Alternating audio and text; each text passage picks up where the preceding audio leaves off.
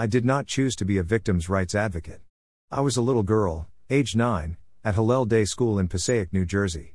It was 1980 and we had just moved there that school year from Cincinnati, Ohio. One of my teachers, Rabbi Mordecai Seavey, hugged me so tightly. My next memory is of my mother slamming the gas pedal on the car. She drove to the school, ran up the stairs, and flew into the office of Rabbi Chaim Wasserman, may he rest in peace, the principal. It was a very strange incident. I cannot remember anything else except that I think I was in the basement.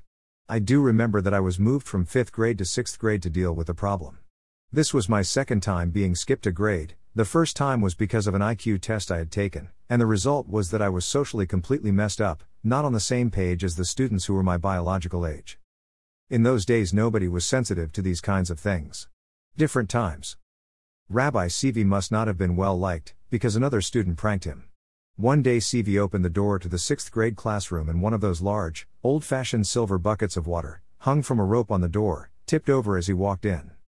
I have the most vivid memory of Seavey's contorted, furious face. He was drenched in water from head to toe. He was sopping. I can still see the water descending over him in slow motion. That incident became a big deal because Seavey, in his absolute rage, slapped a student over it. Maybe he thought he knew who the culprit was. Maybe someone just got in his way. Either way he lost it and they did a kind of investigation. I remember that I actually defended Seavey at the time. I said that it was not his fault. I am not sure why I did that, but we'll leave it to the psychologists to decide. After this, Seavey was fired from Hillel. We saw him in a pizza place in Muncie one Sunday. He was standing at the counter. He turned around and laid eyes on me and my dad as we walked in. He recognized me of course and formed his features into the most evil grin I have ever seen. Not all rabbis are like this, but Hillel Day School would have let him go even after he acted inappropriate with me. The incident affected me. My clothing choices changed. I just wore black. I became very self-conscious, and full of shame. This was 1980 and it took me 30 years to wake up and realize that the same kind of thing was happening to other Jewish victims from the religious community, except so much worse it is unfathomable. Absolutely unfathomable. We are talking about serial rapists and sodomizers on the payroll of the schools, shuttled from place to place, and nobody says anything except to call the victims troublemaking whores. I highly recommend this podcast, Episode 2, The Case That Started Zika. Kudos to Asher Lovey and Ariella Goldberg K. https://music.amazon.com/podcast/5070E2E9634F45C89A0A3A3B3B4B79D/episode/E1CC185514E145FD/outcry episode 2 The Case That Started Zika. Also see Sexual Abuse, Shonda and Concealment in Orthodox Jewish Communities by Michael Lesher.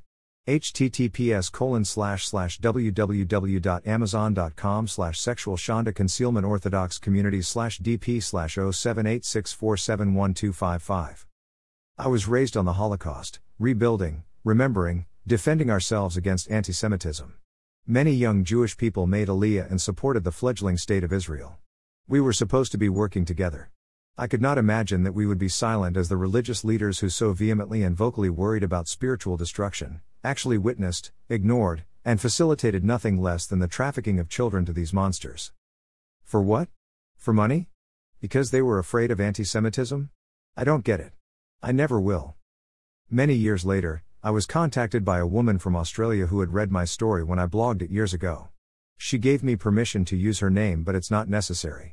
She told me that Rabbi Seavey had been her teacher, had treated her like a kind of pet, eventually had locked her in a classroom, and that her friends had to scream to get him to open the classroom.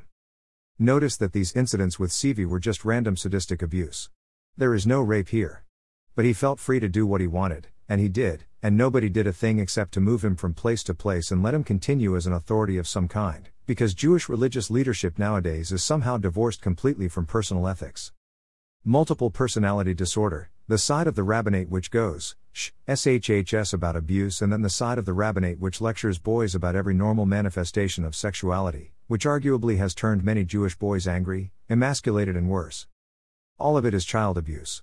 And any Gadol, great sage, will tell you that child abuse and Judaism cannot sit in the same room. That what we are seeing is a sick aberration that must be removed and condemned like the cancerous growth it is. Not in a quiet way, but with thunder and lightning in word and in deed. It is not just a Jewish thing, of course.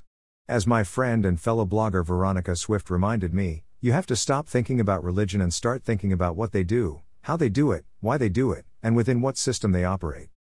To this day, despite all the advances that have been made in the Jewish community, there is still a kind of attitude that the victims are the problem. In its most recent Outcry podcast, episode 10, Leslie Wexner and his merry band of enablers, Zika addresses this topic along with many others. What needs to happen is for the Leigh Wexner/Jeffrey Epstein/Jewish philanthropy conversation to connect with the larger one around the use of children for intelligence purposes, specifically blackmail. We can start with the tapes Epstein kept at his homes, and this is public information. https://www.dailymail.co.uk/news/article 115345545/Jeffrey Epstein victim claims watched sex tapes pedophile wealthy associates.html. In the meantime, Zika in its podcast brings up the term reputation laundering. It is very apt. If you are taking philanthropy money from serial sex offenders, you are washing their conscience and washing their image to the public. https://musicdotamazon.com/podcast/57D02E9E633F45C89A0A3A3B4B79D/episode/462F421-2B6B4F588889F3D3CB2CAE/Outcry episode 10 Leslie Wexner his merry band of enablers.